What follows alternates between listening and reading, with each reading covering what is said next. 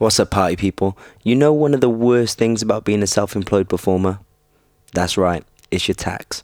If you're sick and tired of collecting all your receipts and guessing your way through your tax rebate, well, I know the people that can remove the stress and make it as simple as 5, 6, 7, 8. That's right, it's Theatre Accounts. They're an accounting company that specialise in working with performers, so they know all the things that we can claim back, and it's so simple. You upload your invoices and bank statements to their website, and they do all the work for you. It's cheap, it's easy, and once you try it, I guarantee you will not regret it. It has changed my tax life.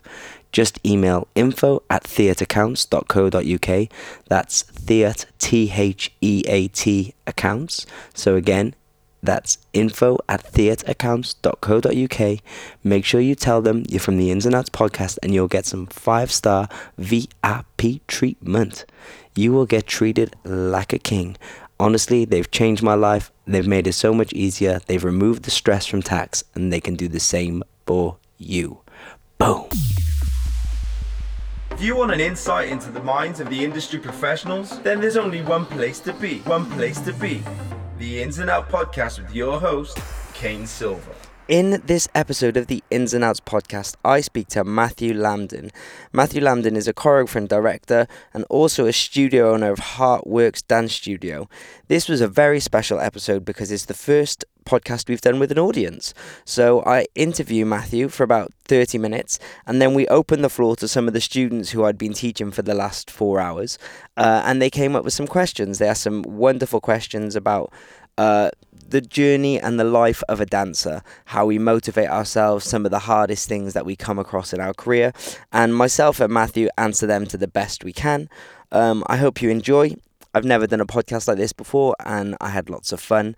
I'd like to say a massive thank you to all the students at Heartwork Dance Studios and a massive thank you to Matthew Lambden. I hope you enjoy this episode. Please find us on Instagram. Matthew's Instagram is Matthew with 2 T's, Lam, Lambden, Matthew Lambden. So please go check him out. And thanks for listening. I hope you enjoy. Here is Matthew Lambden. Boom. And we're in, motherfucker. Hey. It's our first live podcast. We've got an audience. Yeah. Fuck yeah. Come through. This is exciting. So today I have with me Matthew Lambden. I said that right? Correct. I normally butcher everything. Don't worry, it's okay. I forgive you. Owner of Heartwork Dance Studio. Correct. Can you tell us a bit about yourself, Matthew? Yeah, so I started out as a choreographer and then saw a gap in the market here in Birmingham. There was no sort of professional training. It was all for sort of 11-year-old kids or Sally from accounting was like 56 and just wants to pop in for a little keep fit class. Teaching ISTD modern. Yeah, exactly. So there was exactly that. So there was like a huge gap in the market for sort of the models that they have in Los Angeles and the ones that they have down in London. And yeah, I just wanted to sort of make that really. So that's what we did here. We've been here for 2 years now. We've changed some lives. We've got a lot of ex-dancers working. And we've got a nice cohort of sort of new kids on the block, sort of ready to transition into the professional realm. So, yeah, it's cool. Yeah, and I've said it to all you guys as well, so it's dope. But there's an energy when I taught here for the first time last month, which I don't get many places I teach. You've really created like what feels to be like a safe space and a place where everyone kind of trusts each other. How do you feel like you made that? Well, I mean, thank you, first of all. Secondly, energy to me is like the most important thing. Like, I don't care how good you are. Obviously, if we were looking at like booking jobs and things like that, yes. But when you're coming to train, it needs to be a safe space and you need to contribute to that safe space. It's called Heartwork because it genuinely does come from the heart. It's always a bit of therapy when we're here. Yeah. You know, everybody's got their demons, as everybody does, and we sort of help each other work through it. And there's no judgment zone. Anybody that gets a little too intense, a little shady, a little rude, where their energy's off, they just have to leave. It's that simple, you know. We're pretty strict on it. I run the studio. My boyfriend Michael and Chanel, they're really sort of on top of it, and we really keep people's energies sort of in check, really. So when we have auditions for the company, we always talk to people, and we're sort of like, what are you about? What do you want? Why us? Why here? Yeah. Rather than how good are you? How many spins can you do? It's like, what is your heart pure? Is your soul clean? Are you going to contribute a good energy? Are you going to drain the energy out of the space? Sort of, what are you? Are you a radiator, or do you drain people? So that's sort of what it is, and it's important to me, because you've got to be a nice person. Yeah, you've got to be great, but you've got to be nice. Did you find it? Have you found it hard running your own studio? Yep. Because I think a lot of people just go, "Oh, you run a dance studio. You must make a fucking killing." You like, do you know? Oh yeah. Oh yes. We've had it all. Apparently, I live in Los Angeles. I have this nice mansion in Beverly Hills. Yeah, no, it's really, really expensive, and I'm not too sure sort of how other people do it, but I know for a fact that in this city alone, all of the studios here, especially all of the big ones, they're all funded by different arts organizations and things like that. We've never received a single penny in funding. I've never applied, so it's not as if we were declined. I've never applied, but I've done everything off my own back. So if we don't have people here as customers, we don't stay open. We've been here 2 years. It's very, very expensive. It's crazy because we had a guy come from South Africa to teach. He was with a touring company called Dada Masilo, and he came and he taught here, and he worked out the studio of how much we pay rent here in South African rand. And he was like, "You pay 2 million rand a year?" I'm like, "Yep." So just looking at the cost of that, it is very hard. It's hard to stay open. It's hard to stay inspired. When you're constantly, everything that you're doing is sort of working and fighting towards getting extra coin. And then when you do get that money, it goes towards the rent. Yeah, for sure. That's hard. And sort of, you have to put your dreams on the back burner a little for other people. My plan was to move to Los Angeles and work as a choreographer and educator, and then maybe open a studio out there. And then with the money that I had to do that, I then decided to open this space instead and sort of take some time, however long it was, to sort of look at Birmingham and if I can change the dance scene here and change the dancers' lives here.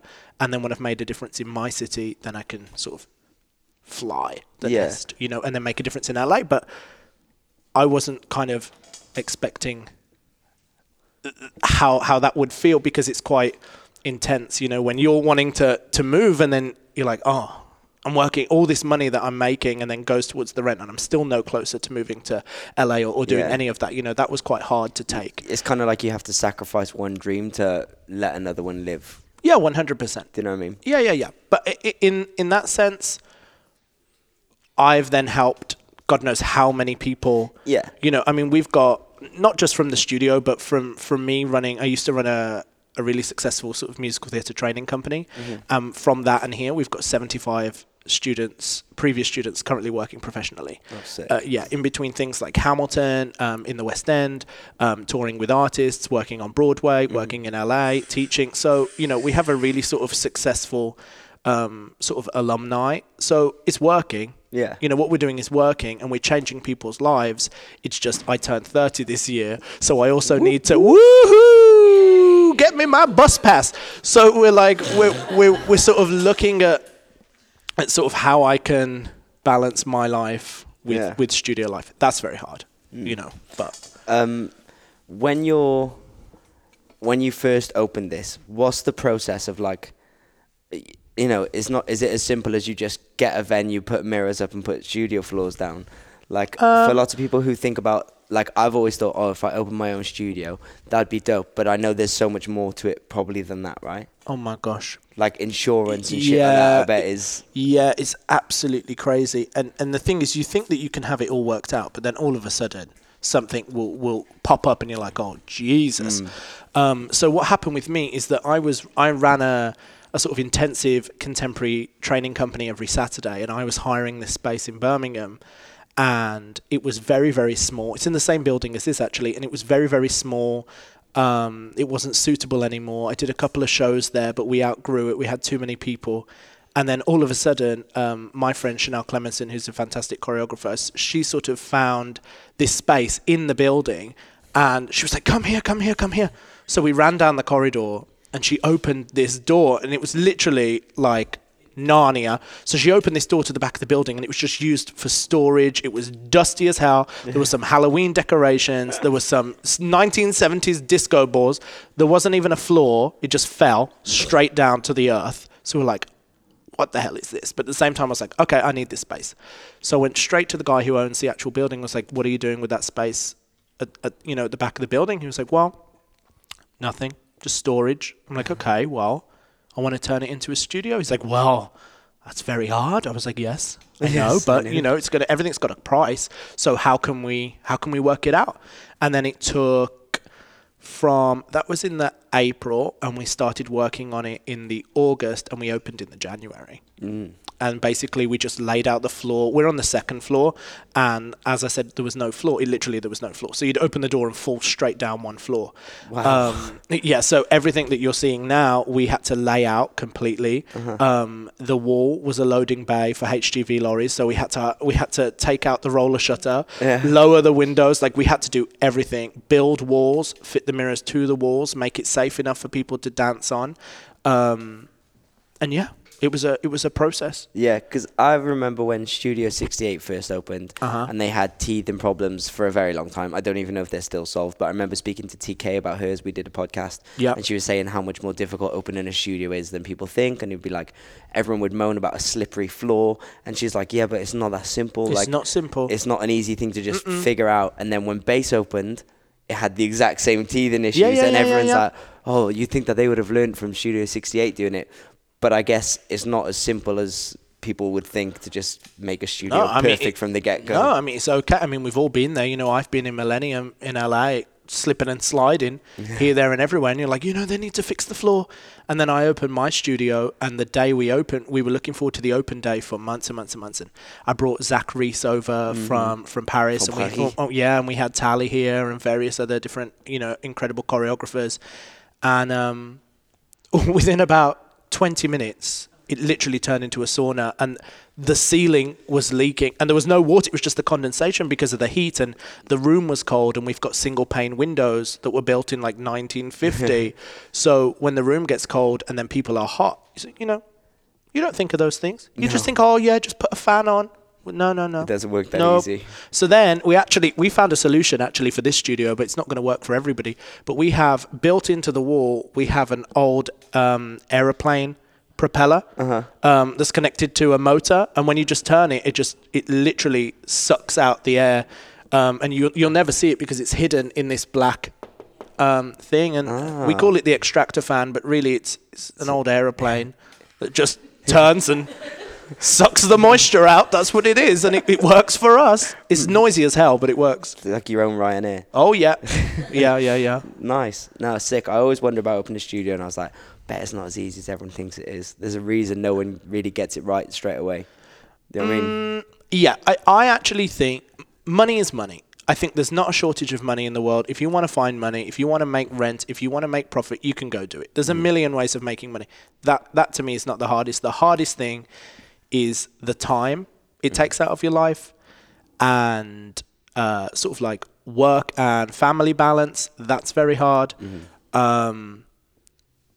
It's emotional. Yeah. You get to know people. I know people's lives. I've had students come out to me as gay. I've had students go through miscarriages. I've had students lose their parents, go through sort of suicidal thoughts. Like, I've had all of those things. And when you open a studio, you don't just think, okay, like let's bring that on. But actually it's the most rewarding part. Yeah, you create like your own community and your own family. It's not as easy as if to go like, I'm out of office now, shut off. No. You've got a connection with the people that you teach. I don't have any office hours. It's literally from when I open my eyes until when I close my eyes. And then when I close my eyes, I'm dreaming about what I'm doing here. Yeah. Literally. And my boyfriend, he's a teacher here, and my phone will be going off at 4 a.m. Ding! Someone's like, hi, what class is on today? I'm like, it's 4 a.m. But I'm the type of person that, because I care and because I've opened it from a place of love, I'm like, well, this class is on, this class is on. He's like, no, reply at 10 a.m. when you're open. But it's not that easy. Yeah. It's really not, and not when you need customers to come so that you can cover the rent, so that you can stay open, so that you can continue to change people's lives, you know. Yeah. It's not easy, but it is very rewarding. Yeah. What was your experience before opening the studio? I remember you saying they used to manage like choreographers. Yeah, so I've managed quite a lot of really great choreographers, and to me, I always look for people who are inspiring educators as opposed to credits. Yeah. I hate it when people put credits on a poster because I'm like, just advertise the person. So I've always sort of gone for people that I have been changed by. So if I've taken their class, they've had a change on me and my career and my life. So I've managed the UK tours and European tours for people like Tavares Wilson, Erica Sobel, Miguel Zarate, Rudy Smith. I managed Mia Michaels. So lots of amazing choreographers, and we've done a lot of great things for them, and that's given me a lot. As both a studio owner but also as a choreographer and educator, because I've got to see how people that I look up to, how they work, both sides of it, in the studio and outside of the studio, which taught me how to conduct myself in a way. Yeah. You know, because not everybody teaches you how to write an email. You know what I mean? Or how you come across sort of when things are written as opposed to being said. And also managing choreographers always from America has shown me that you have to ask for your worth. Yeah. You know, I don't know about the UK, but I find a lot of dancers, especially in this city, I don't know if it's the same for London really, I would assume so, is that people cut their worth short. They'll think about what they're worth and then they'll deduct 50 quid or 100 quid because they feel uncomfortable charging what they're actually worth and what they've trained for and what they've worked for. Whereas in America, they're like, the price is the price. This is the price. This is my fee. And me as an organizer, I've just always accepted their fee. Obviously, I mean, it's not $100,000. Yeah. But if they've come to me, I'm like, okay, this is what you believe you're worth. Now it's my job to see if I can make that work. And every time I've been able to make it work. That's interesting because I also, I teach a lot and I kind of put myself in a position of, I believe I charge way under what I'm worth. However, I want as many people to have the opportunity to learn from me as possible. And I think a lot of teachers or choreographers, they set their worth so high, which I guess is fantastic because that's what they value themselves and that's what they put it as. But, you know, not everyone's in a position where they can drop a shitload of money to learn from someone or spend £1,000 for you to come and teach for 2 hours. That's correct.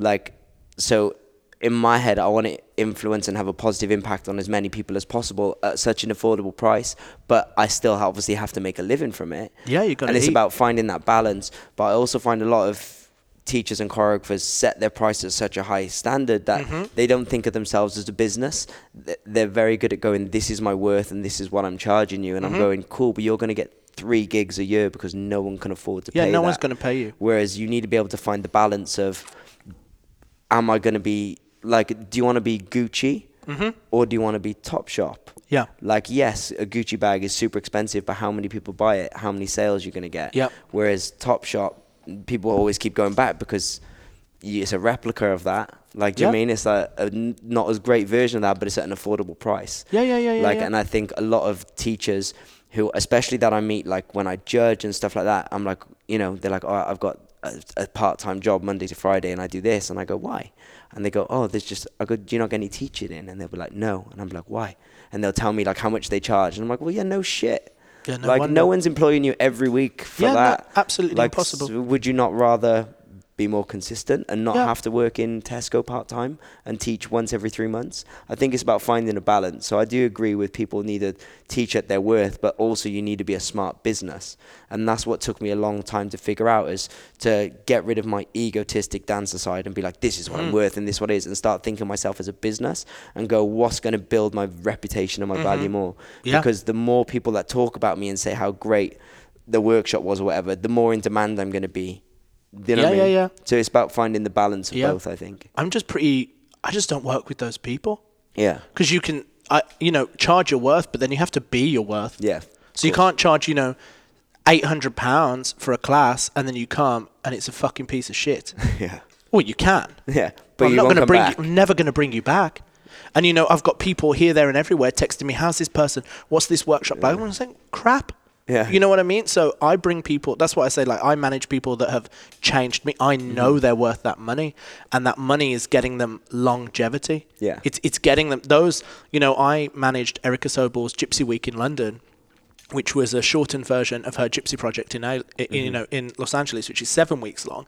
And we did a week-long program, and we had dancers come from Canada, from China. We had people come from Europe, all over. And they did this 5-day workshop. And that was in, I think, 2016. And I'm still using the quotes now. It's changed my life 4 years on. So it was absolutely worth the money. Whereas then you'll get some people that charge way more, and they just come in and teach a few steps. And there's absolutely no education behind it whatsoever. It's just, look at this nice choreo I've done. Yeah. Pay me. Make it about me. Yeah, no, not for me. Yeah, I guess, and my thing is, I see a lot of teachers now, especially up and current, and this isn't a knock to anyone, it's just from my observing, they teach choreography and they're not teaching skills. Nope. Like, they're not teaching anything that's going to carry over outside of that environment or that room. That's correct. Do you know what I mean? Yeah.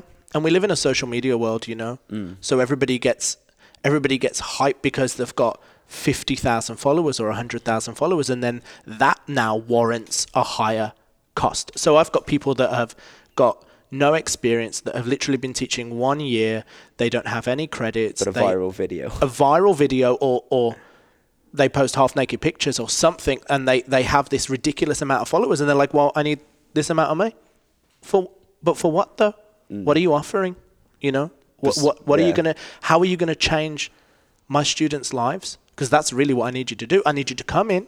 I need you to take people out of their sorrow. If they're having a bad life, or they're having a bad time, or they're struggling, or some of them are, it's a hard industry, and sometimes people are on the cusp of quitting and moving forward. So if I'm bringing people in, I need you to push them the other way. Yeah. I need you to push them towards believing that they can do it, or giving them some inspiration so that they want to move forward and actually progress. Whereas sometimes I've actually had people in the past come and push people the other way because they've made it just about them. They don't pass on any skills, no knowledge. It's just a show and tell with the choreographer demonstrating 10 million solos. And then at the end, people have said, oh, can I have a picture? And they're like, no. Yeah. Dead? Yeah. Not for me. And no one's leaving there with anything except to go, I got to watch them do it. No one's leaving with nothing, a hole in their pocket from paying. Yeah. And actually, I don't charge my dancers for workshops. Yeah. So when I have guest choreographers, they don't pay. They pay to train with me during the month. That's sick. They pay. Yeah. So whether it's you, whether it's Tasha Riley, they don't pay. They pay their monthly fee to train on a Sunday. Yeah. And that's it. They don't have to, There's no extra added. No, unless I'm bringing somebody from, LA. So recently we had, Adam Parsons come from Los Angeles, and they had to pay for that, but that's just because it was a higher cost. But anybody that I try and give it to them. Yeah. For no additional cost, actually. You lucky bastards. Tell them. Tell them. Yo, people be paying. Yeah, no, but it's hard. And I think one of the things that I wish somebody would have told me was save your money. Save your money or invest your money. Yeah. So I don't want people, hopefully, all these kids sitting on the floor, I say kids, they're hardly kids, but these people sitting on the floor, hopefully that the money that they do save in not having to pay for these additional workshops, they're putting away so that when they do want to live that dream life, they're not starting from zero. Yeah. So we try and make it as efficient and as cheap as possible. No, that's amazing. You can tell that your heart's in it and you're not in it for the money. Like, I teach at a lot of schools, and I can't tell you a time where I think the school owner or the teacher, whoever's employs me, has sat through the entire class and watched, especially 4 hours. Most of them come and they go, okay, here's my dancers, and then they bounce and they go and do their thing. And it's kind of like, no, you're doing childcare for me today. Like, do you know what I mean? Absolutely not. I sit in every sort of class that I organise. I will be there with a notepad and I'll be writing every single note. And if you give somebody a critique, I'll be writing it down. So I'll make sure that at the end they leave with that critique. So that it doesn't, because sometimes when you're in the room, things are said. If it's 4 hours, you might have given a golden nugget of information, the first 15 minutes into class, but so much has happened during those 4 hours that they're going to leave and they're like, what was that thing you said?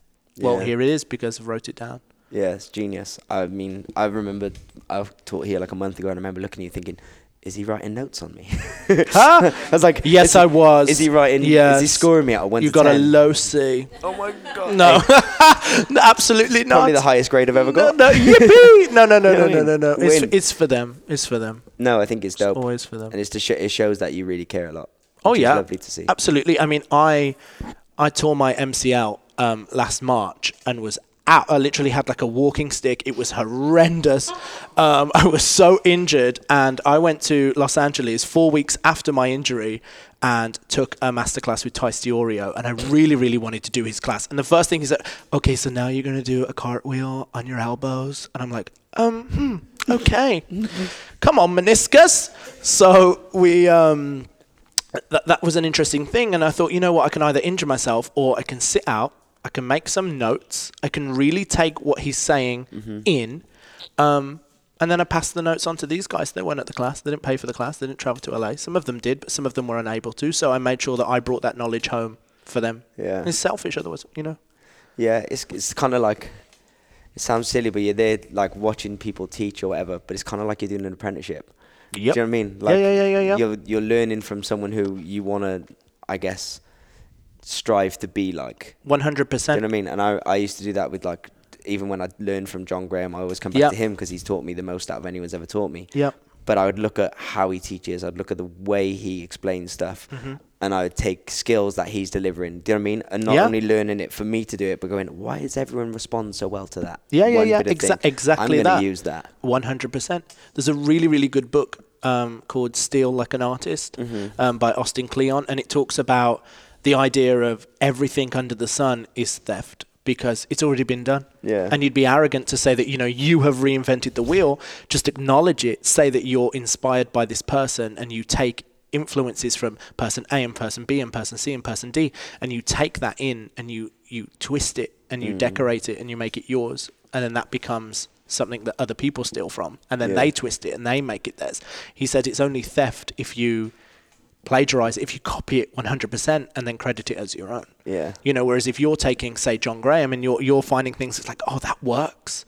You're not John Graham. So you're going to have to make it work for you. You're going to deliver it in a way that is new to you and works for you, and it becomes yours. But then you say to people, well, I learned this from such and such, and that's how things get passed on, you know. And I think there's an element of that that's dying, you know, because I think sometimes we'll mention people in the studio or when I go and teach guest workshops or whatever, and we'll mention different choreographers and different TV shows, as we were talking about earlier with Fanny Pack and America's Best Dance Crew and things like that. And people say, huh? You know, I've never heard of that. And I think it's important to pass those things on, and anything that you've learned or has inspired you, tell people, you know, these are my go-to, these people inspired me, this thing inspired me, this inspired me. So then they can then go do their research, get inspired by it, pass it on to the next piece, you know, to the next person, to the next people, blah, blah, blah, blah, blah.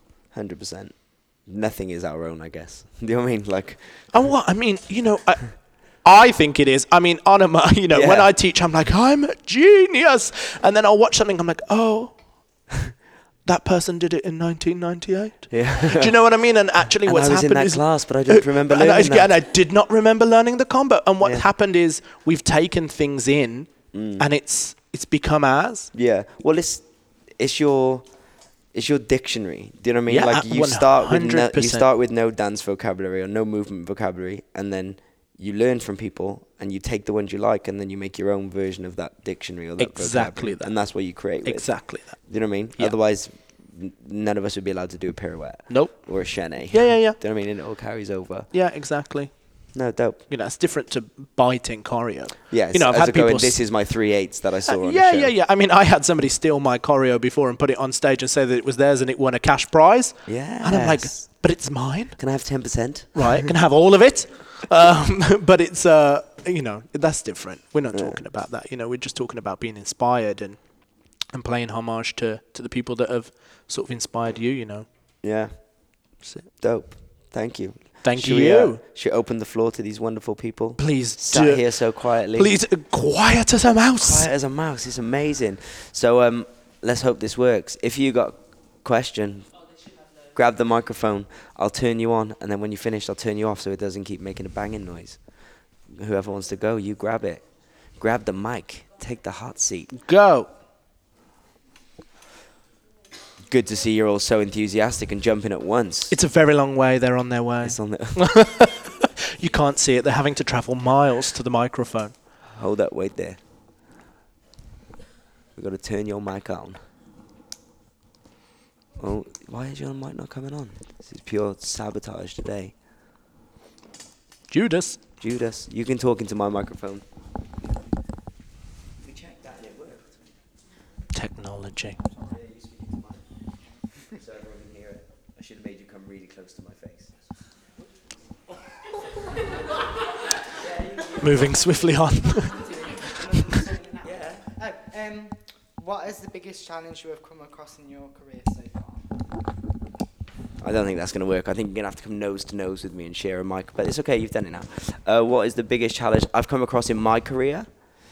I think the hardest thing in my career has been being able to separate my career from my life.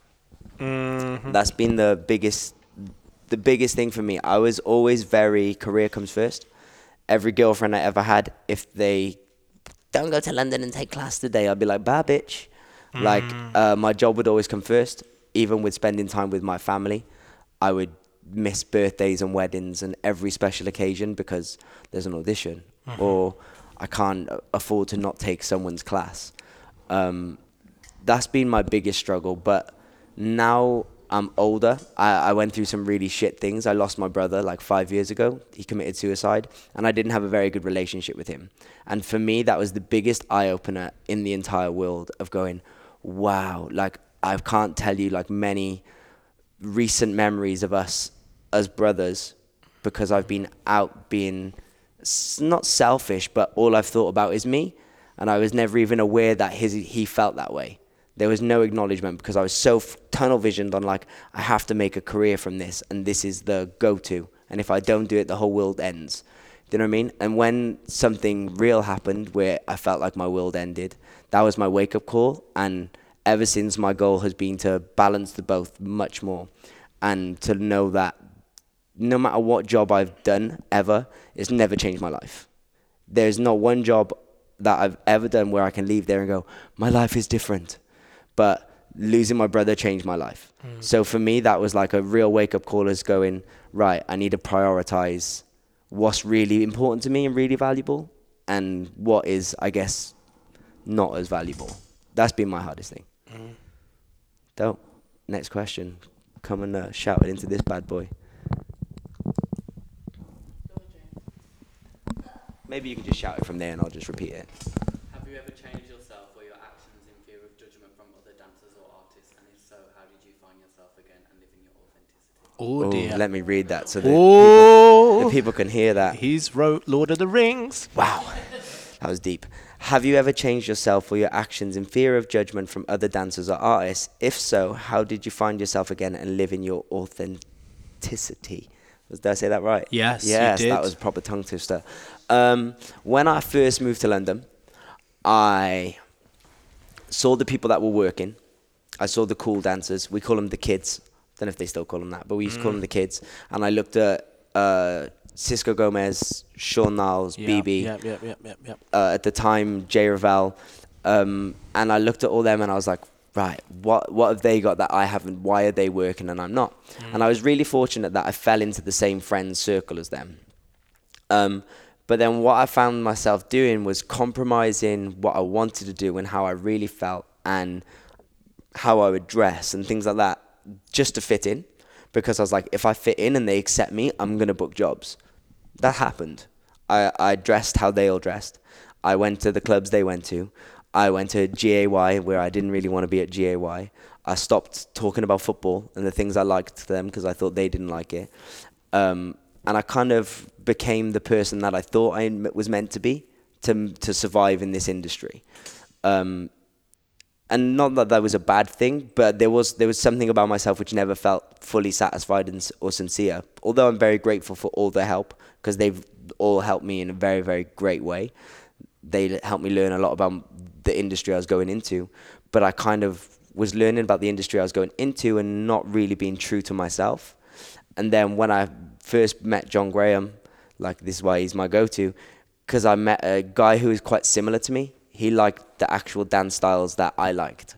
We liked similar things. We liked the same sports. He wore the trainers that I thought were cool. I didn't want to wear All Saints boots, but all the people I thought were cool wore All Saints boots.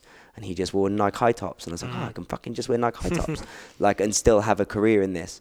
So that's kind of the only way I changed who I was, to try and make it work.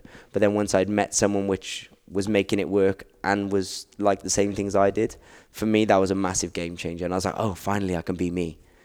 And it kind of changed my whole direction of my career, but for the better, because I was much happier from then on. Do you know what I mean? I think for me, sort of choreographing and teaching, especially when you teach a weekly open class and you try and create new content weekly, you know, that's a lot. And when you're making, especially now when you look at social media and you're seeing, you know, thousands of other people's choreography and things like that, it's impossible not to compare yourself. And then when you see people that you perceive as being better than you, it makes you go inside of yourself. And then you start to think, you start to overthink, and you start to edit and edit and edit and edit, until eventually you're just like a costume of yourself. And what I do, again, from Erica Sobel's Gypsy project, is she calls technique home, and she says you can always return home. So to me, I made home a point of all of my inspirations. So I'd look at the Seaweed Sisters, and I'd look at Ryan Heffington, and I'd look at Mia Michaels and Crystal Pite and all these people. And when I started to create weird choreography it didn't feel weird for me, but other people would always say, your stuff is so weird, your stuff is so quirky, your stuff is so unusual. I would take that as, one, a good thing, but then when I got home, I would take it as a bad thing. So I'm like, oh, does that mean it's not good? Does that mean I should change it? Does that mean I should do this? Does that mean I should do that?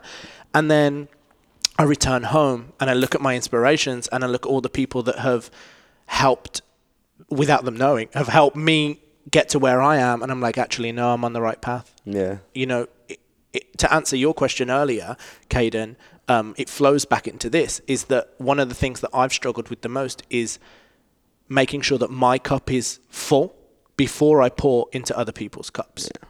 And if I work on making my cup full to bursting, I don't really have to change myself that much, because I'm content. I'm happy. I know who I am. I know what I stand for. I know my work ethic. I know my ethos. I know my creativity. I know my creative genius, even though that sounds arrogant. Like I know it, you know, because I'm safe in knowing who I am, because I've been built from the seeds of these inspirational people, if that makes any sense whatsoever at all. Yeah, it definitely did. Ema Welsh once said to me, like, I was like, oh, I was going to teach a class, and I was like, I'm afraid no one's going to like it. And she went, do you like it? And I went, yeah. She went, that's all that matters. That's right. They're there to learn from your judgment and what you like. Don't cater for what you think they're going to like. Yeah. And but then it's so hard. And then it's more sincere. Oh, of course it's hard, but it was a great point. It was like, stop trying to do what I think other people are like and do what I really like. And then they'll take it as a sincere thing, and I'll probably deliver it better. I'll probably enjoy dancing it more. I'll enjoy. I mean, I create to music that I like, but I don't listen to the music that other people seem to like. Yeah. You know, I listen to really experimental music and things that people have never heard of. And then occasionally I'll teach to Drake. So people are like, oh my God, I love this song. And then the stuff that I do to it is nothing like what they want, nor they expect. So there's always a sort of dip in the room of like, we're doing that. We're being a wolf to Drake. Okay, I understand.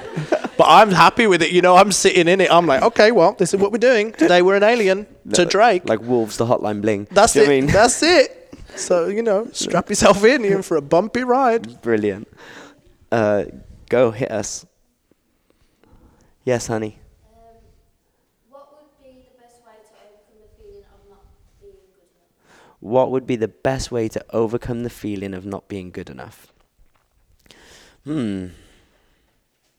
Just know that everything's a process. Know that you should never compare your journey to someone else's, because you might be at level 2 of your journey and they might be at level 8 of theirs. So why are you comparing? Even if it's someone that looks like you and is the same age as you and has the same experience as you as a dancer, you might not have the same life experience. So you shouldn't compare your level to someone else's, because you might just be on a different part of the journey, or you might be destined for different things. So I think the way people always doubt themselves and think they're not good enough is because they're comparing themselves. Because if we didn't compare ourselves to anyone, we wouldn't care. Before I started as a professional dancer, social media wasn't really a thing. So I used to just dance in my local town and taught by the local person, and I thought the local person, his name's Kaz, he taught me, and I thought he was the sickest teacher ever. I was like, he is so fucking cool. And everything he did, it was like God had blessed me and told me that is the truth, and I believed everything so much. And then I'd go to competitions, and no matter what other people were doing, I was like, yeah, but this is cool. Like, what I'm doing is cool, but because I had nothing to compare it to. Whereas I think now we're in an environment where everything is so accessible. Like, you can do your version of something, and then you look online, and you straight away you compare it to the next best thing. You're always comparing yourself to other people.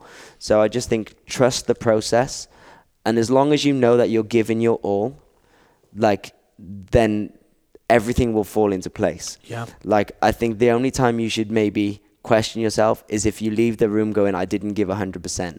And then you can't be pissed at yourself that you're not at the... You can't be pissed that you're not at the level you're at, because you can hold yourself accountable as why you're not at that level. Because you'd be like, oh, why aren't I dope or as dope as I want to be? Did I give my all in every lesson this week? Did I take that extra workshop? No. So then you're accountable for your own decisions. And I think if you are giving your all and you know that you're giving your all, just be satisfied and be happy. I'm not saying don't keep pushing harder, but be proud of yourself and know that you're giving your all. Yeah. I mean, I tell my students, I ran a free intensive just after Christmas for a couple of days, and one of the things we worked on there was that I asked people to fill out 2 pieces of paper, 2 sides of A4. One listed as P for personal and one as B for business. And I asked them to fill the paper with as many accolades, achievements, anything as possible, as they physically could. And that's anything from being a good girlfriend, being a good daughter, being trustworthy, being on time, winning, a freestyle competition in the year 2000, working with Beyonce, like whatever it is, fill your page with as much stuff as you can in both your personal life and your business life, so that when you step on stage or when you step into an audition or whatever it is, you're going in knowing that you're a full piece of paper. Because there's no space.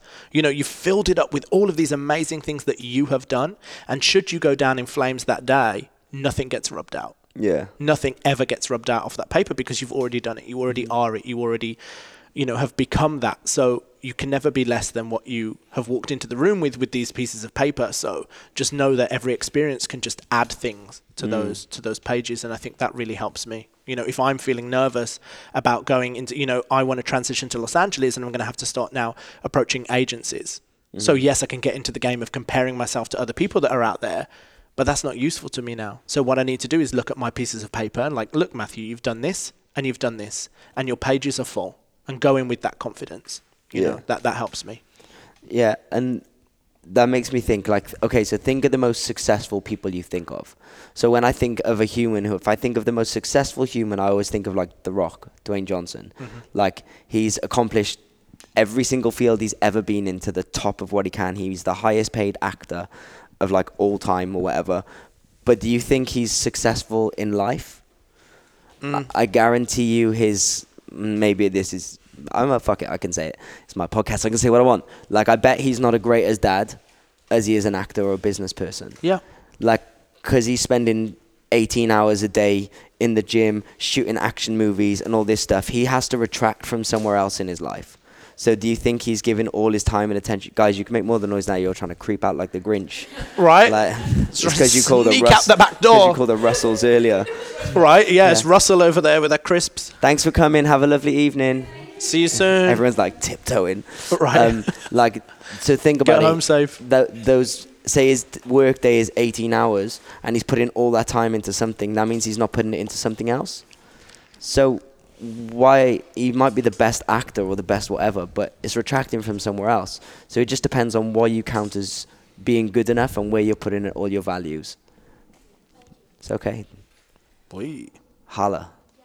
Was there ever a plan B where you thought you wasn't going to make it, maybe because of money, self-belief, or did you know there was always a plan? Was there a plan B because we didn't think we'd make it because of money, self-belief, or... or did I know it was going to be this way? When I was in school, when I was little, I was in Madam Butterfly when I was about 6 or 7. The Welsh National Opera, and I'd done like the most shows ever for like an under 7-year-old or some shit like that. Come through. Say what? I didn't have to sing. I didn't even know I was acting. I didn't know anything. They just used to be like to me, go on stage and pretend to play with them flowers. And I go, okay. Because just like a performing monkey, I could do anything. Like if you asked me to do it, I'd go, okay. Do you know what I mean? I'd just do it. And then growing up, I never performed really again until probably 14 really. Well, maybe once at 11. But I never wanted to do this for a job. And then when it came to the time to think of what do you want to do for a living, I was like, my brain just went, what do I like? Oh, I really like dancing. Okay, cool. Can I make that a job? So the place where I went to dance is called Rubicon, and it's very charity funded, and everything they did was very supportive. I didn't really pay. I think I paid 50p a class. Like, do you know what I mean? Ridiculous. Because it was funded, yeah, right? 50p a class. And it wasn't about making us the best dancers or stuff. It was about making us love what we did. And the whole goal was to make you so passionate about what you did that you just, it'd be your outlet, it'd be your love, it'd be your be-all and end-all, it'd be your zen, it'd be your place to go and let loose and meditate. And I fell in love with that so much that I could never imagine doing something different. So when I went to my careers day in high school, I think you're year 9 or year 10, and you're about to go on like your work experience and careers day, they're like, what do you want to be? I was like, I'm going to be a dancer. And they're like, okay, well, what realistically, what are you going to be? And I was like, no, I'm going to be a realistic dancer. Like, do you mean that's it? And they're like, well, we don't know how to cater for that. And I was like, but you asked me what I want to be. When someone else says a footballer, you tell them to practice football. Like, you try and do this. If someone says, I want to be a nursery teacher, you've got an answer. Why can you not help me? So on my work experience, they would only let me do 1 week in Rubicon doing dance, and then my other week I had to do what deemed to be a real job. So I went and worked with my dad in a car shop, bearing in mind all I did was break dance upstairs, what I was meant to be tidying up. But they said, you have to do a real job. But in my head, there was nothing that's going to stop me from achieving what I wanted. Like, when I lived in London, I had no fucking money.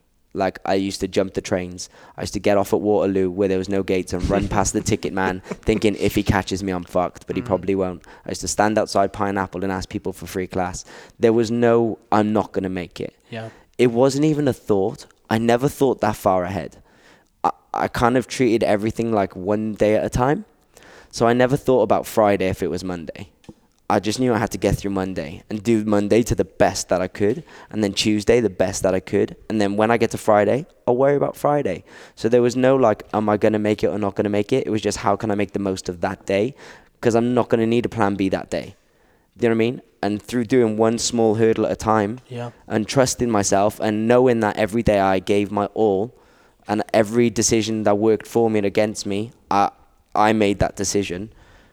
I don't know. It just kind of played out, and I trusted the process. Yeah, I don't know. Like, with a question like that, it almost sounds like it's up to somebody. It's in somebody else's hands. It's not. It's it's in your hands. I think the grass is greener where you water it. You have to work at things. You really have to work at things. There's an amazing book called "It Chooses You" by Miranda July, and she just interviews various different people about their life, and at the end, she sort of comes to this conclusion that life is. It chooses us. I really feel like dance chose me. I'd have chose something easier. I'd have been like an ice cream man. Do you know what I mean? Something like that, but pays the same. Yeah, right.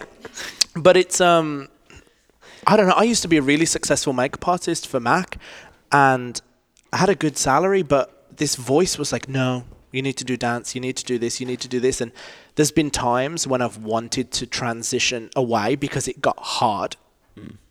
And that was the time I needed to actually just keep watering the grass and keep working and keep pushing through. I think if you've got a plan B, you'll achieve plan B.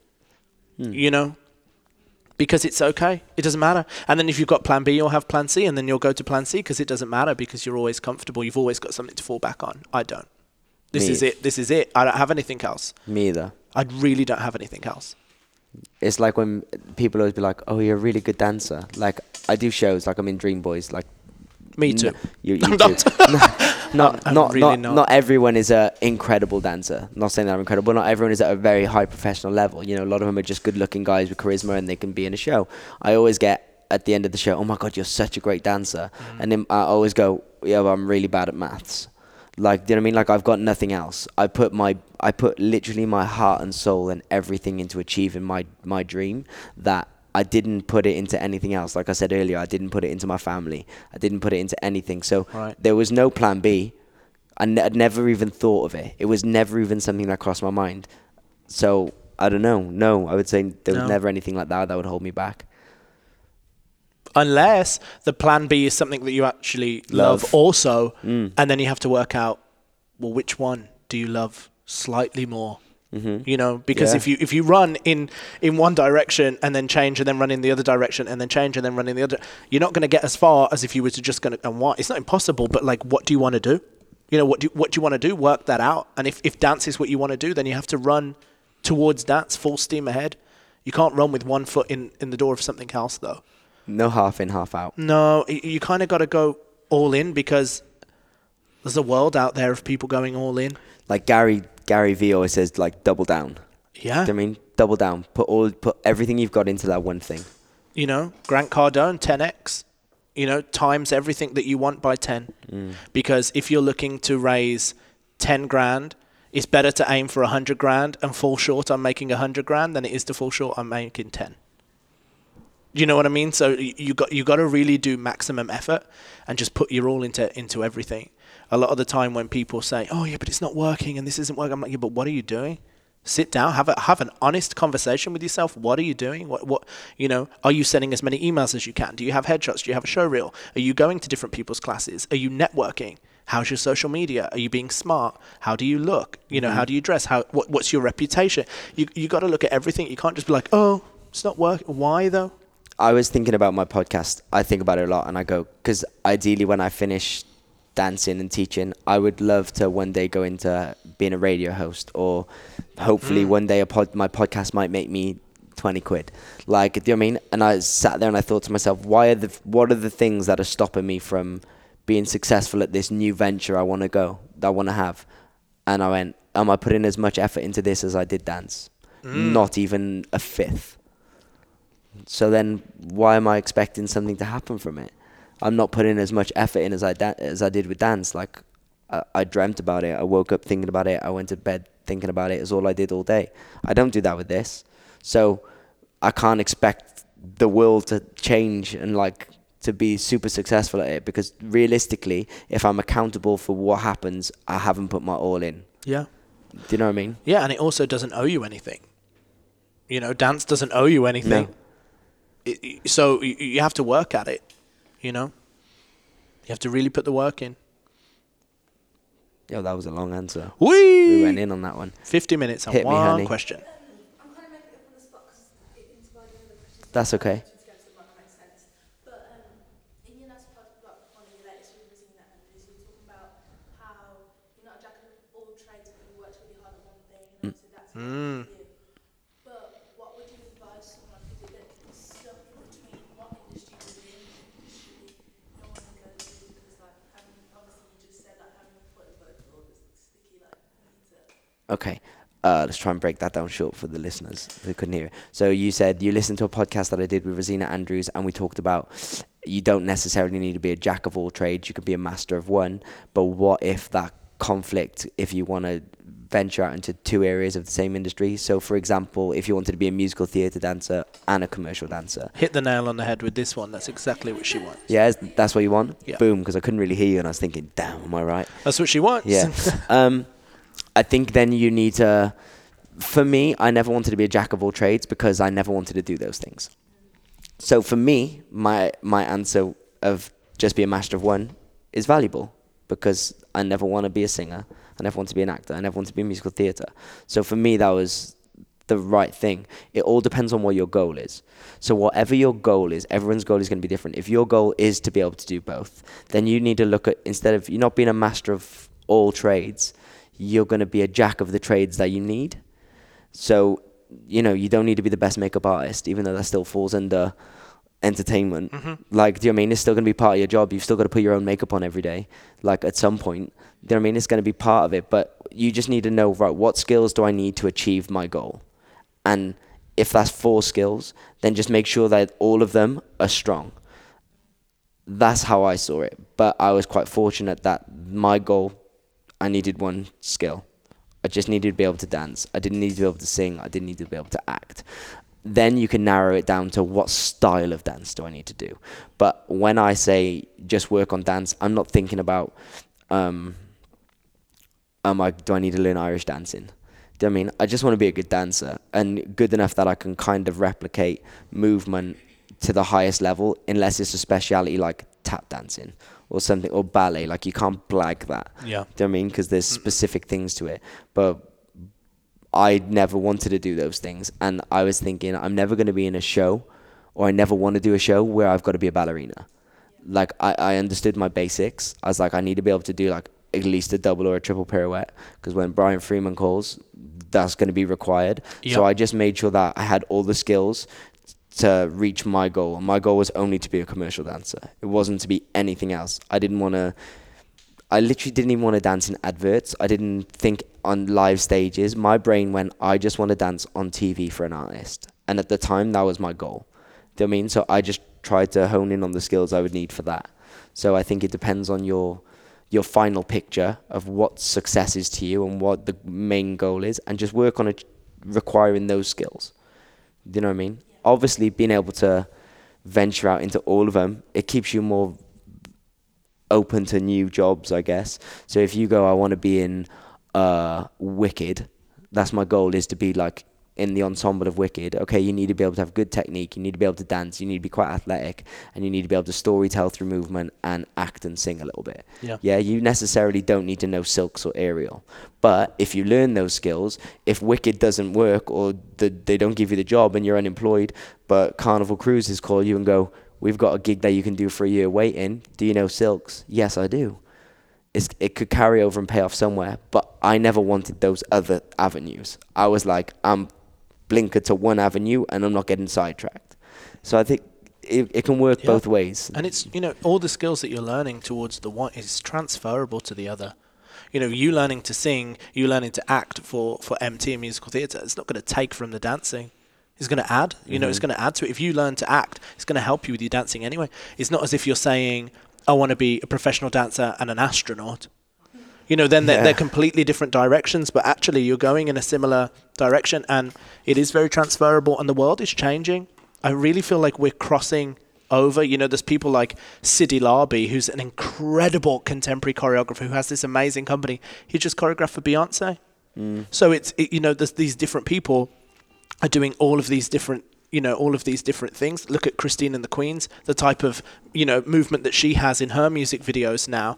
It's just everything's blending, and years, like, do you mean? Exactly, very contemporary 100%, and look at the work that Megan's doing with Madonna and everything like that. It's not just, I don't know, it's not, I don't think you have to worry about that. I really don't think you've got anything to worry about. I just think keep getting greater. Because you're already great, just keep working, and I think the path will reveal itself anyway. But there's nothing wrong with learning new things. Do you know what I mean? The more tools you've got, the more employable you are. It's okay.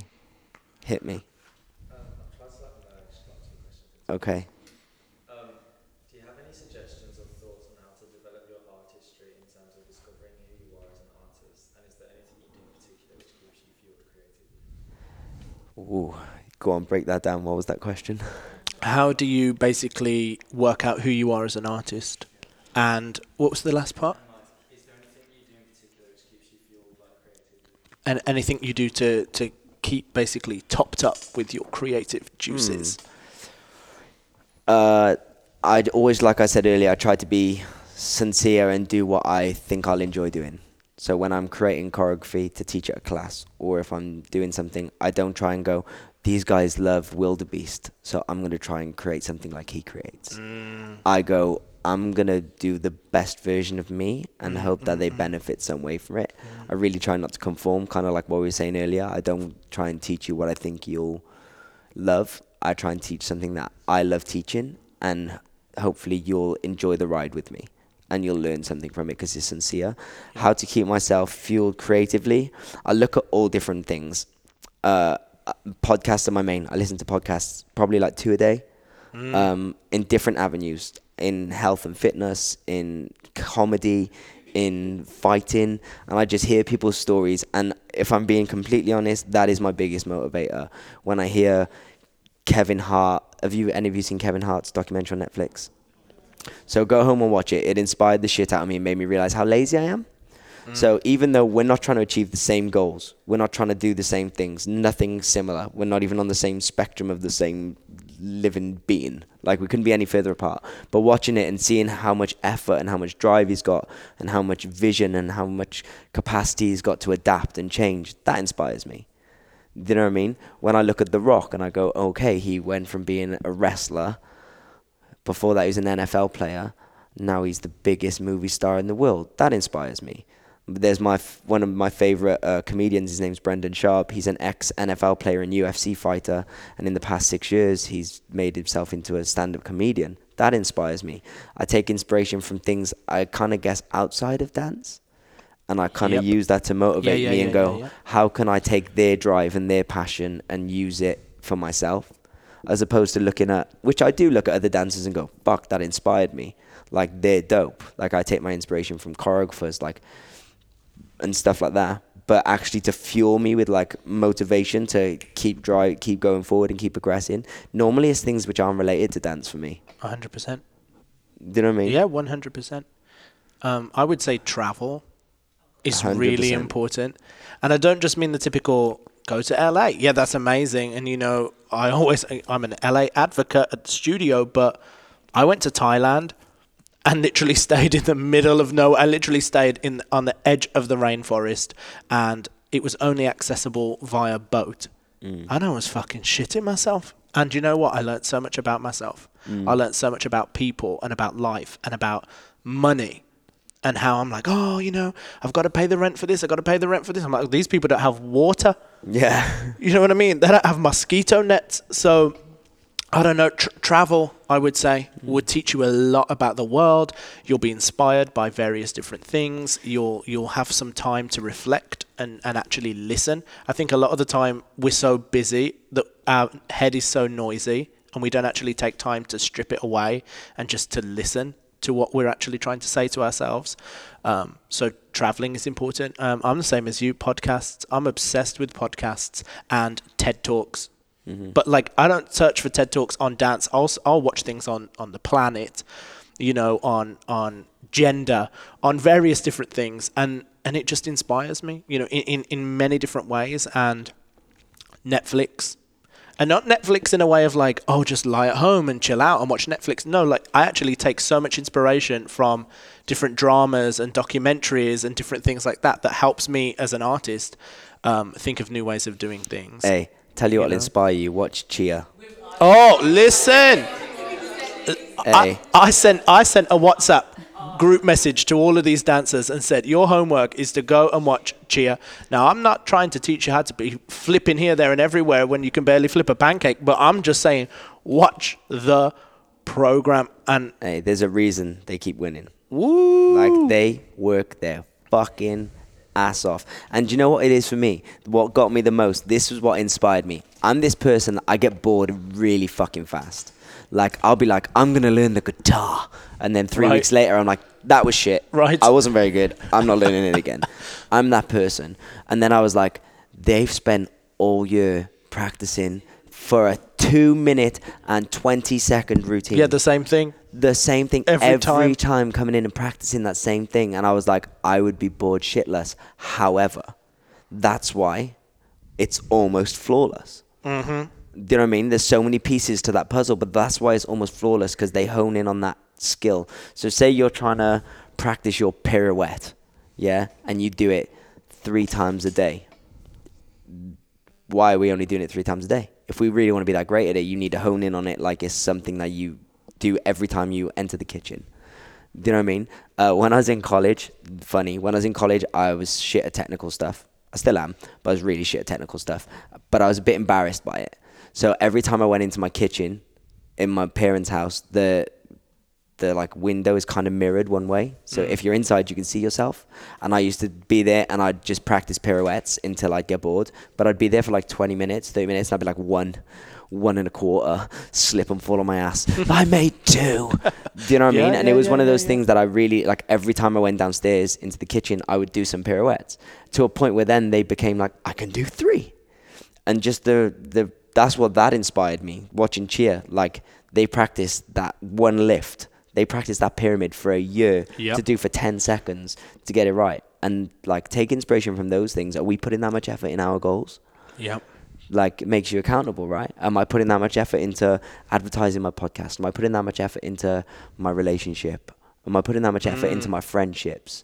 Am I putting that much effort into looking after myself? No.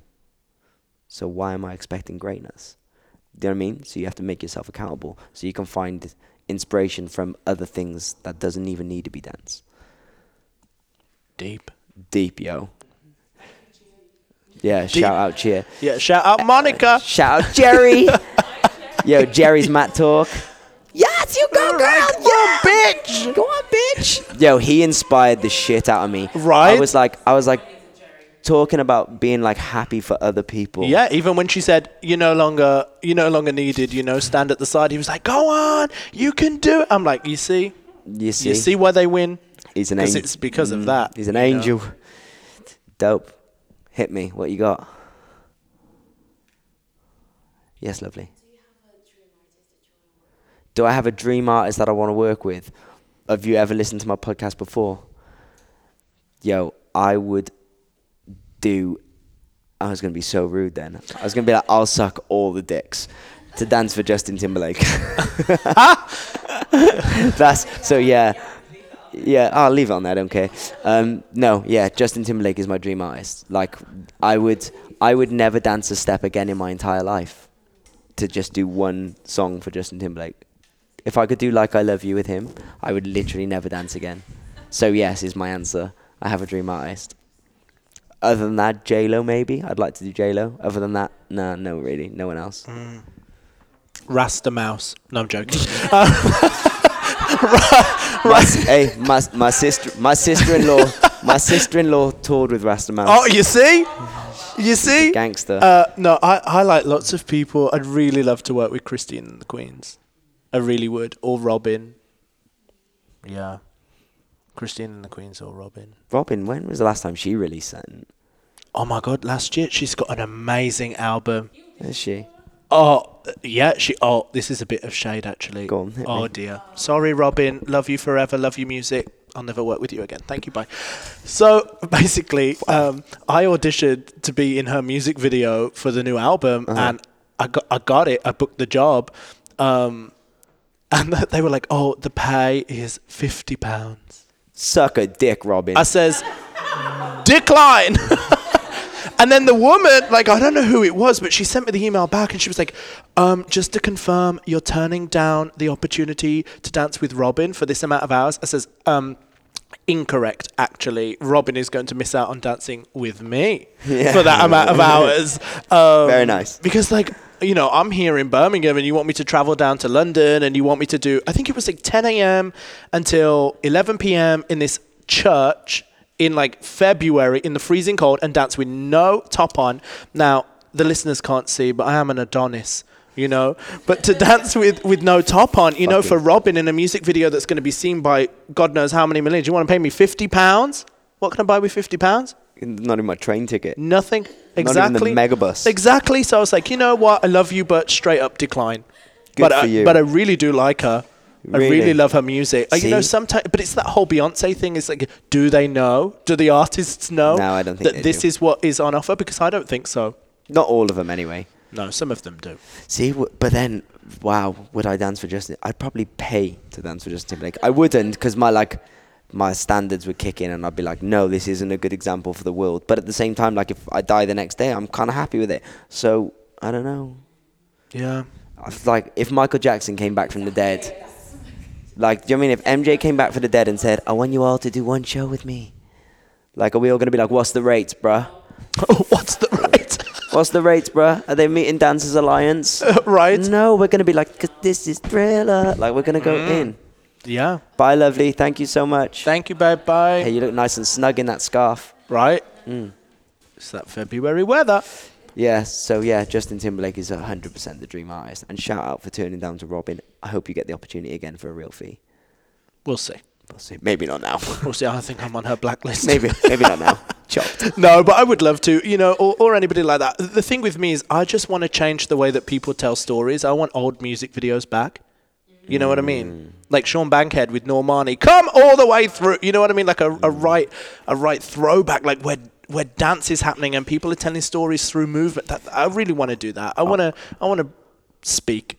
I want to speak. That's why I love Ryan Heffington. His work is I love it. It's not for everybody, but for me, Isn't it amazing how we've all got such different flavors and interests? Yeah, like I think he's a genius, but I can't think of one job where I go, I need to do that. Whereas Oh I my look God. at Marty Kudelka and I go, I need to do that, and I bet you go, yeah, I could live without that. Yeah, I could live without it. That's what's so amazing about what we do, right? Put me with Sia, Wow. Hey, have you listened to her? What's her name? Maddie Ziegler. Yeah. Have you listened to her podcast on the Dance Room? No. With Ava? No. So you need to go and listen to that. It's really good. Are you going to disappoint me? No. No, it's great. Oh, it's great a things. really I thought you were going to slag off Sia. Then I was just about to collapse. No, I'm just saying she's a gangster. Whenever I think of Sia, I don't think of Sia. My head pictures Maddie. Right. Do you know what I mean? Yeah. I don't know why. I couldn't even tell you what Sia looks like, but I can tell you who Maddie is. Yeah. So I just relate that. But no, That's right. Hers is dope. She's only 16 and she speaks like she's 32. It's ridiculous. She's a gangster. Sorry, we go off on one. Any other questions? Yeah. It's okay. You can ask more than one. That's how you win, Ebony. like Speak up. Let yourself be heard. It's like a question buffet. I listened to your podcast again with Tally, Uh-huh. and you were speaking about how, after jobs, it's just that's it. Obviously you don't expect to be changed or whatever, but, you finish a job and it's okay. Do you ever feel wasted? Or, that what you worked for wasn't fulfilled? Do you know what I mean? Okay, so question for the listeners so they understand. The podcast with Tally, we talk about when you finish a job that I was just a bit okay, it's done, and my life isn't changed. Do I feel like it's a bit wasted what I've worked towards? It's really interesting. So I did a podcast this week with Jonathan Bishop. It comes out tonight or tomorrow, and he was in the West End for the past 3 years. Yep. And then we used to work together quite a lot, and he was saying how he prefers doing musicals than he does jobs because he feels like he has a purpose. And I don't know. I've never done musical or West End, so I can't really relate to it. I mean, Dream Boys, I guess, is the most consistent thing I've ever done. But Yeah. I mean, I'm the artist there, so it's different. That's right. But he's saying he prefers it because it's not like you rehearse all week for one moment and it's dead and gone after that. He's like, he likes it because every day he has somewhere to be. Every day there's a purpose at the end of the day. Like, if he doesn't get there, it really affects everyone. So he feels like he's valued. And when he was doing dancing for artists and stuff, he felt more like a decoration. And hearing him say that, I was like, yeah, I get it. But I was always happy to be a decoration. So, I mean, after it, I'd always be like, oh my God, I've just danced in front of 100,000 people with Nicole Scherzinger. And then the next day, my life would be the same. I'd be back go-go dancing in a gay bar in LA in a Speedo. That's how I meant. For me, I was like, my life is no different. Do you know what I mean? It wasn't like a life-changing gig. Nothing changed about me or the circumstances I was in. I just managed to have a fantastic experience and I'll remember it forever. Do you know what I mean? But I think I had set up for myself that those goals would be life-changing. In my head, I'd be like, oh my God, I'm going to do this, and then my world's going to change forever because nothing is better than that. And then when it happens, it's amazing, but then you're like, oh, the world is still the same. I'm still me. I'm still 5'8" ginger. Do you know what I mean? Nothing changed. I'm not now a multi-bazillionaire. From just doing a one dance gig, maybe a gig would be life-changing if you book a commercial and you earn £300,000 in residuals. That's probably a life-changing gig and it finishes in a day. But that could be life-changing. But the ones I've managed to experience have not really been life-changing as in I'm a whole new person after it. But I did get great learning experiences from them, and they were fantastic times. And I wouldn't change any of them. So I don't know if that answered your question. But I don't know, because I've never done a West End or a film, so I can't relate to that. But speaking to Jonathan, his West End experience was much better because he had a purpose. I just don't think anything's ever wasted. No. I don't think so. I think it depends how you look at it. Yeah. Do you know what I mean? Because I've learnt so much by doing things that actually weren't for me at all. And I learned so much by going and watching shit theatre. Yeah. You know, and I'll watch things and I think, oh, fucking hell, this is shit. But then that actually I could look at it as like, oh, well, this is a waste of my time. Or I can look at it as, well, actually, I've learned what not to do. Yeah. And I've sat there and looked at it like, well, I could have done this better. And then that's given me the confidence. That's my voice telling me, well, actually, you could have done that better. You believe in yourself. Go and do it better then. You know, so it really, I don't know. What do you class as wasted? That's what I would ask. Yeah, it's true. What do you class as wasted? Like, even auditions, like I always say to people, like, don't treat auditions as life and death. Like, everyone is a learning experience. If you get cut in the first round, why? If you get to the end and don't get the job, figure out why. Look at the people that do. Figure out what they're doing right that you might be doing wrong. Like, it's not a waste. It's learning. Every experience is an experience. You might just learn never to do it again. Yeah. And also, you don't know when you're going to need it again. You know, so I believe that everything in life adds to your sort of toolkit. So, you know, you go to a class and you get a skill and you put it in your toolkit. And you go to an audition, you get a skill and you put it in your, in your toolkit. You get in a relationship and you learn different things and you put it in your toolkit. I remember I did a musical when I was 18 and we had to... Many moons ago. Many moons ago. And we had to work with newspapers. And I absolutely hate it. I was like, oh my God, this is very hard. But real newspapers are actually quite hard to dance with, you know, and... They're hard to read, let alone dance with. Right. Thank you. Praise Jesus for the Kindle. And it was a skill that I thought I'd never need again. Fast forward to 2017? 2017, me and Chanel were working as assistant choreographers on the Commonwealth Games.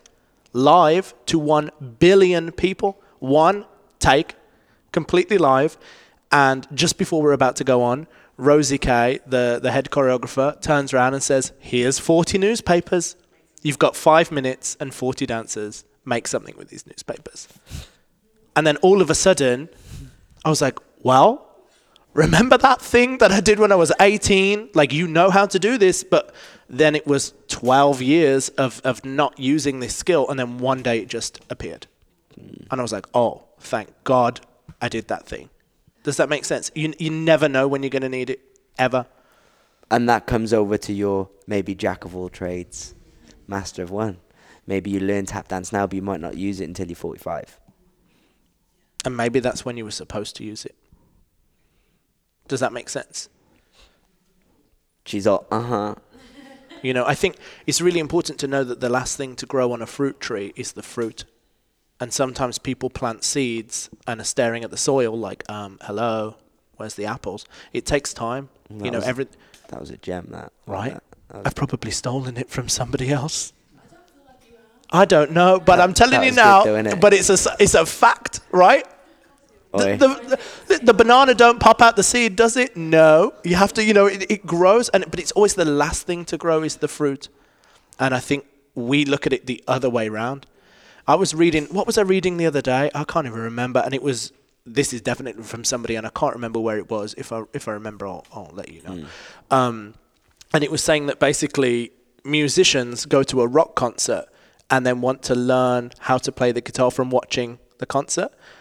But dancers will go to a class without having watched a performance, and they do it the other way around. Yeah. And it's that to me is really interesting. So it's sort of I'm totally getting distracted now by what we're even talking about, but I know that I'm on the right path. What was the question?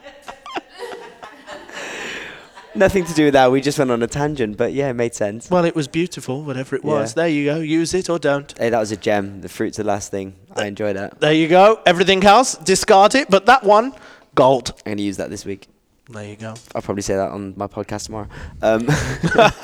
Right. And I'll Copyright, Kane Silver. I'll post this after, so everyone will be like, he's a genius. Right. He's a thief. Yeah. Yeah. Any others? that awkward. What's the tumbleweed. Deathly Hallows? I was going to ask a question, but I don't know if it will make sense. Try. If not, it'll be fun.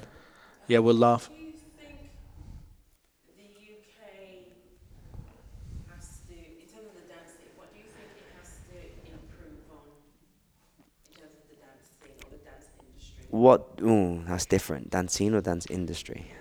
I say dance industry. Okay. Actually, can I do scene and industry? Yeah, of course. So what do we think the UK needs to improve on regarding the dance scene and the dance industry? The dance scene, I would just say it depends again on your goals. If you just want to dance for fun, go and take whatever fucking classes you like. Go and learn from whoever makes you feel good, as long as you're leaving there smiling. If you want to make a living and a career from it, choose wisely.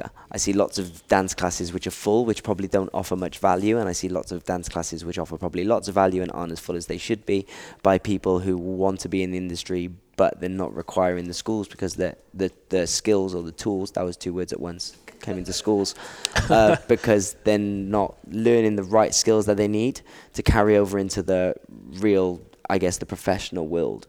But they go in and taking this class that feels good, which has its own value. Because don't forget, like, being, to progress, we have to fuel ourselves emotionally as well as with the toolkit. So of course you have to go and do things that you like and things that make you feel good, because at the end of the day, that is why we do this. Yeah, but I think a lot of people do that and they don't really strive to go, okay, why are there working dancers in the environment I'm in? No. As the person I'm learning from, done the things I want to do? No. Maybe we should look about readjusting where we're putting our intentions. In regards to the dance industry, fucking loads could be better. Money, rates, how we're treated, everything that Dancers Network at the moment is trying to accomplish, and they're doing the most wonderful job. Like, they're doing more than anyone else has ever done. They are changing things. The fact that they last week got, I think, like 10 different agents in the same room to negotiate on something, I was like, that's an achievement. The fact that you got them in the room is an achievement. There's lots of things to be improved on, and I do think slowly they will keep improving, and they've definitely improved since when I was first started in the industry. They do seem like they're getting better. Rates have gone up for specific shows, things like that. But I had a podcast with Claudemar, and he made the best point ever, and I'd never really thought about it before. He said, we're asking the people who are employing us to change so much, but we're not changing anything. So for them to make all these changes and to treat us better, we have to make sure that we're on top of our game too, and we deserve it. So we're not on our phone in rehearsals, we're not late, we're turning up in the appropriate clothing. If we're asked to bring something, we bring it. We tick all the boxes that they need for them to tick all of our boxes. So I think it's a two-way thing. Like, we can't expect them to treat us like professionals if we're not acting like them. Yep. It's okay, you were going to go for one. Go. How good did it feel to achieve your dream? How good did it feel to achieve my dream? This happens, I think, with everyone, and I'm sure you'll agree. Your dream changes all the time. My dream was to go to dance college. I went to dance college. My dream was then to possibly make money from dancing. I made money from dancing. My dream was then to dance for Alexandra Burke and I wanted to do Bad Boys. I did Bad Boys. Then my dream was to do X Factor. Then I did X Factor. So every time I've accomplished a goal or a dream, I've set the stakes higher. I feel like to be successful, you don't want to be the person which goes, I've achieved my dream, I can stop now. Yep. Like, I know that means you are successful and you achieved your dream, but the ones that really strive and succeed, I feel like your dream is forever changing. So all the dreams I have achieved on the way, they felt magical and special in the moment, even though I probably wasn't in the moment as much as I should have been, because once I did it, I was always thinking about the next one. I should have been more present and enjoyed that experience more. As soon as I got one, I'd be like, what am I going to do next week? How am I going to top this? But I think that's why I progressed quite fast in my career. But it feels amazing. Like, I just think take everything as it is and don't set expectations on stuff. Aim for your goals and aim for your dreams and just take them for what they are, not for what you expected them to be. Don't set the bar too high because you're going to end up disappointed. I feel like I always set the bar way too high. and then it'd happen, and I'd be like, I'm not going on tour with them. Like, you don't want me to travel the world with you now we've done this job. Like, do you know what I mean? Just be proud of yourself and be happy with it, and then change your goal. You'll move on to the next thing. And plug yourself in and turn yourself on and realize that you're alive now. Yeah. Live immediately. And I think when we're in a creative industry, or any industry really, and you have a goal that's sort of in the future, like I want to tour with this person, or I want to work with this, or I want to be this, you miss out all of the years that it takes to get there, and you actually don't take in any of the enjoyment from the process. Does that make sense? You've got to enjoy the process. You're alive now. Does that make sense? You could get mowed down by a truck on Friday. Heaven forbid. But the point is that if you're waiting to enjoy it, and you're waiting to take in the goodness and bask in that glory of being a dancer and being this, you'll never enjoy anything. Because you'll get there and then you'll want another job. That was me. I did that a lot. You'll never be happy. So my advice would be to absorb it now. Sit in it now. Because really the best dancers are always students. The best artists are always forever learning. So if you accept that you're always going to be learning, then you're already there. You're living now. It's not a dress rehearsal. This is the show. It sounds wanky, but if you don't, even though you have a big dream and like you're like, I'm going to reach that, and it could be far away, set a little goal every day. So even if your little goal every day you achieve, you're going to get that satisfactory feeling. And if you can achieve small goals every day, big goals are much easier to reach because you're used to reaching the goals that you're setting. Does that make sense? Like, there's a book by Aubrey Marcus. It's called Own the Day, Own Your Life. And he's saying we aim for things which are so far away that we don't really feel the effects from. But every day, if you own that day, and every day you do everything it requires to reach that goal, you're owning every day at a time. And by the time you know, you've accomplished everything because you've ticked every box along the way. It's a super inspiring. I listen to it on audio because I don't like reading. But it's a super inspiring one. And his like ones are simple, like have a cold shower every morning, do 50 burpees. And then he organizes his stuff to do his day, all the things that he's dreading first.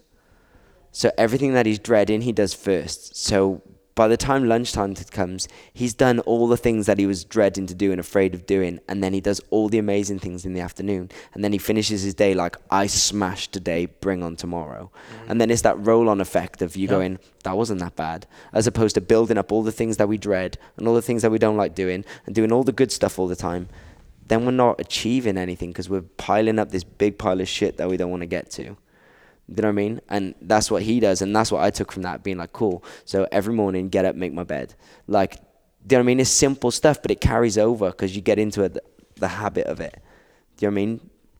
Yeah, I was watching a TED Talk and somebody, I can't even remember now who it was, and somebody was saying, how do I get to where I want to be in the next 8 years?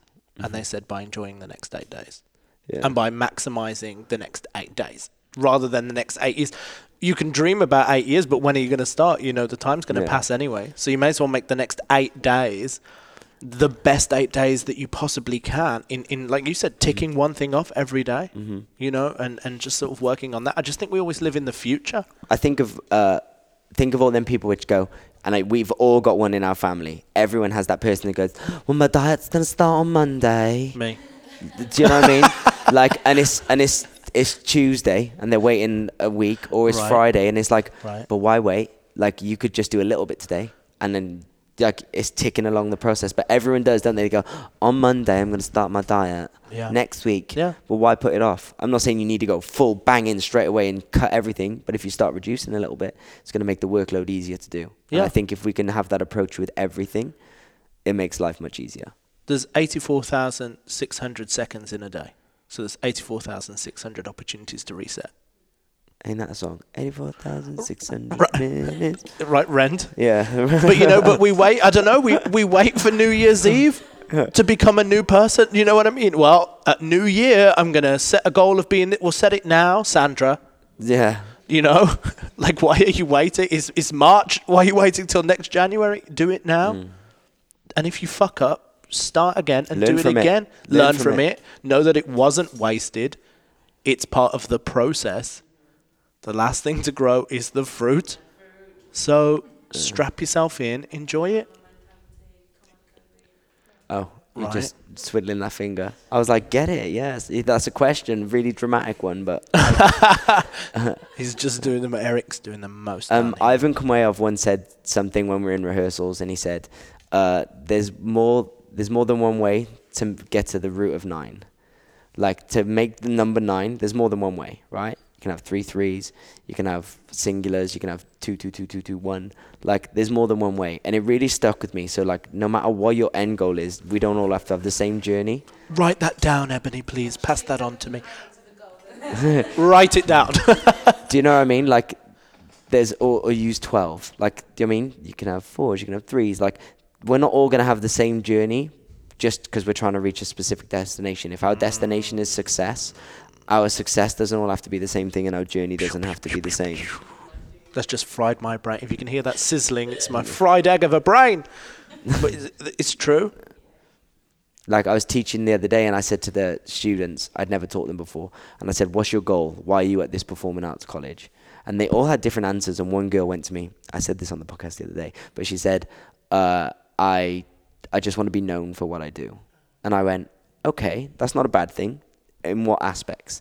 And she was like, I don't know. I want to be a performer, and I want to be known for it. I want to have an impact. And I was like, okay. And I made her think about all the different ways that she could be known and have an impact whilst being a performer. And I used the example of a teacher called Barbara Evans.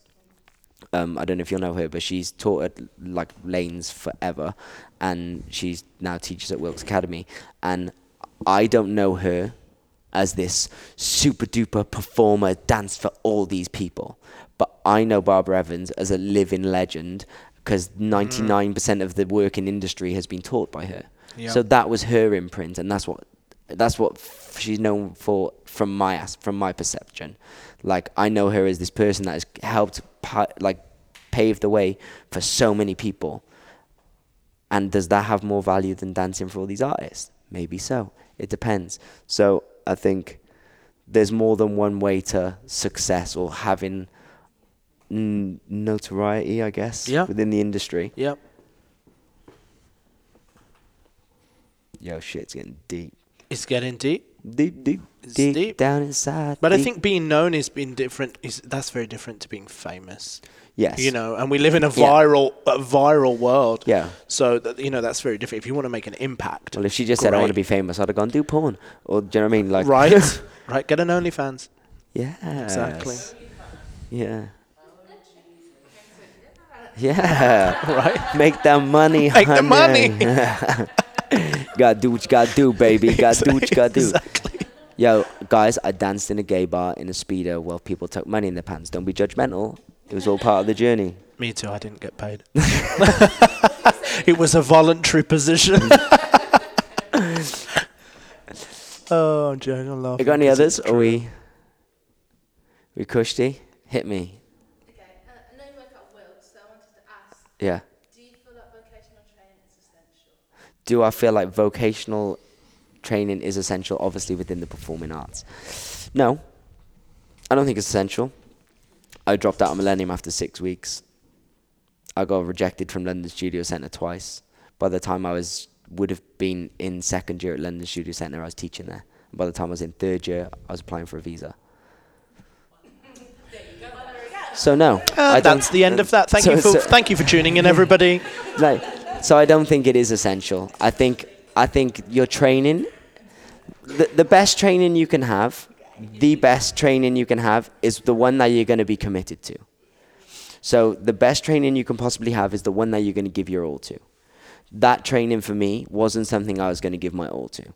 So you can go to Wilkes, or you can go to Lanes, or you can go wherever. But if you're not willing to give 100%, but you're willing to give 100% somewhere else, go somewhere else. Do something else. I knew that me standing outside Pineapple and taking 3 classes, if I could blag it a day, was going to be more beneficial than me doing 6 at Millennium. Because they were the choices that I was making the decisions. I wasn't doing the ones that they grafted out for me. I was making those choices, and I was making sure those classes that I was doing, I'd give my all in, and I cared about them, and I wanted to do them. That's way more beneficial than going and doing ones which someone has written out for you. Not to say those skills aren't going to be beneficial, like we said. Jack of all trades and master of one. I am no longer a jack of all trades because I left that. But I knew I'd give 100% doing it my way, making my choices, because it was my hard-earned cash that I was paying every time on the door. When sometimes when you're vocational training, you don't do the money exchange. Maybe someone pays it for you. Maybe you get a scholarship. Maybe your parents pay it. So, and it becomes so regular, I think you forget the use of it. You know what I mean? Like I say, if you went to the cinema and bought a large popcorn and they gave you a medium, you'd be pissed. But sometimes when it comes to training, we pay for it so far in advance or so far after that we're not thinking about, am I getting what I've paid for now? If you're giving 60% of what you could be given 100, you're settling for your medium popcorn. Do you know what I mean? And also you have to kind of remember that they're a business. Yeah. They're there to make money. Yeah. They're not there to just give you a career. They're there to make money. Sorry, but it's true. You know, you can achieve your dreams without going and without paying into the system. I know I sound like one of those people, but you actually can. And I just think that we're brought up believing that we have to go to school and then we have to go to college and then from college we have to go to university or we have to go to vocational. And actually, you don't have to at all. You really don't have to. I've got no GCSEs. Do you know what I mean? Like, of course. And I'm not saying that's good, but I'm just saying everyone was like, you'll never make it in anything. It is what it is. Some of the best people in the world that have, created some of the most ridiculous companies on the planet don't have any qualifications, but they had a dream and they had work ethic. They were willing to water the grass, because I think the good thing about vocational is some people need to be spoon-fed. And guided. Some people need 3 years of somebody saying, why weren't you here? Why are you late? Why are you doing this? Put your leg there. You need to do that. You need to do that. You need to do this. Make sure you dress this way. Some people need that. Some people don't. I'm not one of those people. No, me that neither. actually pisses me off. And me. I hate being treated like a kid. But some people absolutely need that. And for us to then turn around and say, no, don't go, they'll drown on their own. They'll never make it because they just don't have that. And sometimes people don't have that discipline at home either because families don't always understand what's required. So you have to work out, what do you need? What do you need? Do you think that you can do it on your own? I know you, so it's easy for me to say yes. But other people listening to this, I don't know. So you have to work out, can you do it on your own? Or are you the type of person that needs to be consistently pushed? And if you are a person that needs to be consistently pushed, can you get a mentor that's not going to cost you £54,000 over 3 years? Because it doesn't guarantee you a job. I know somebody that's left Erdang having paid, like 50 grand and works at New Look. So it's not a guarantee. That's the majority of people that leave college. It's not a guarantee. It's not a guarantee. So for me personally, I don't think it's worth the financial risk. I think you can get better training outside of vocational. I think that you can get better training from taking some people's open classes, taking different intensives, traveling, going and working. A lot of people I speak to, I used to teach at a lot of vocational colleges and I used to be a regular teacher at the Brit School, and people would always say, but I'm doing it for the end of year showcase, or I'm doing it for the year 3 showcase so I can get in front of people. You can get in front of them people anyway. You just got to know how to network. And I think if you know how to make connections and build relationships, you can win. I really do think so. I don't think there's one magic answer for anyone. No. In anything in life, not even dance, in anything. Like what makes everyone in this room happy, we're all going to have a different thing. What makes us all sad is going to be a different thing. Like there's no magic path. There's just ones that you can hear lots of different stories, and that is the whole point of this podcast, is that if you can relate to one person that I speak to and you can be like, okay, that might work for me because I feel that way about a specific thing, so maybe I should try their method. I don't agree with what Kane says. I don't want to be a master of one. I want to be a jack of all. There's no magic journey. There's no magic way. You know what I mean? I know what you mean. I know what you mean. I know what you mean, man. Any others? Correct. I think it's a lot. Hey, if you got another one, you fire them away. You're getting... Link on, Ebony. Link on, girl. Everybody else is asleep. No, I'm joking, they're not. Thinking, fuck's sake, Ebony. Yeah, fuck off. I want to go home, bitch. Wow. What to do every day for like 13 years, obviously being in education to like now. I'm like really nervous and scared about like Good. freedom. And Good. I'm nervous So you're nervous because you've been kind of told what to do and guided for the past 13 years via the education system, and you're afraid to go and make those decisions for yourself. And what advice do we have? I imagine from getting to know you just through talking to you and you asking lots of questions, whoever has raised you has instilled very good work ethic, and they've instilled into you to how to be a very lovely person. So whatever you do, keep those choices in mind, and whatever the outcome is, you're going to be fine. If you were a crackhead who is late and horrible to everyone, that might be a different conversation. Do you know what I mean? Have you met her? But do you know what I mean? Like if you rolled in late and then you put no effort in the entire class and you sat there with a face on you looking at us like, who are these two dickheads? This would probably be a different answer. Do you know what I mean? I'd probably go, you probably need some more guidance. I don't think you could be probably trusted to steer yourself in a good direction. But just by how much input you've had, Yeah. I believe, and I don't know much in life, I just know how to two-step, but I believe that you'll make the right choices because your head is already screwed on. The advice for everyone else, not you guys, but anyone who's listening who needs advice for that, would be what's your decision making like? Can you be accountable for not waking up on time? Do you blame other people if shit goes wrong?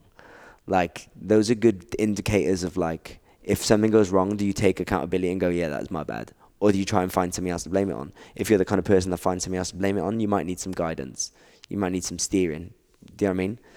If you're the person which go, I made that decision, that wasn't a good move. Okay. Or then something goes, right, I made that decision, that was a good move. You can figure it out your own way. Yeah. And I just think fear is not always a bad thing. It can be a great thing. Have you listened to Dana Wilson's podcast on fear? The latest one on fear? Mm-hmm. Ask yourself why. Like a kid, why? What are you scared of? Sometimes fear is great. It really is great. I'm reading a book at the moment called The Artist's Way by Julia Cameron.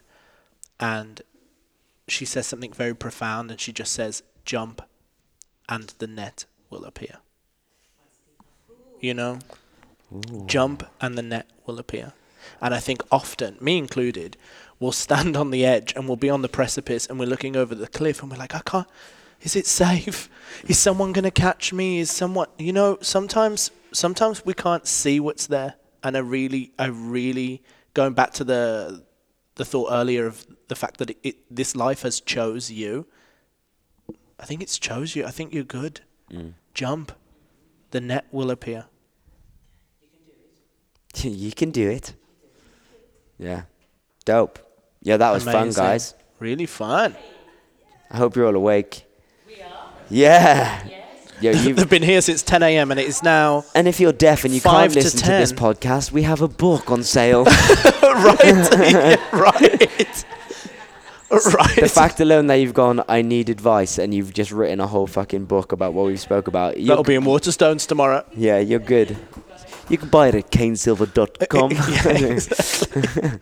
I'll give you 10%. No, thank you so much, guys. That was dope. Thank you. All good? Thank you so much, dude. Thank you so much. It's been a pleasure. Thank you. Boom. Come back anytime. Everyone go on Instagram and check out Heartwork Studios. That's correct. That was right? Yeah, that's Boom. right. I tagged you in something earlier, or I sent someone a message about where I was teaching. I definitely spelled it wrong. I was like, I clicked on it, and you know, like, nope, that's not where I'm going. Well, if we close down now, it's because of you. Thank you. No, I'm joking. Thanks for listening, everyone. Please leave a rating and review on iTunes. Share with your friends. Peace out, motherfuckers. Boom.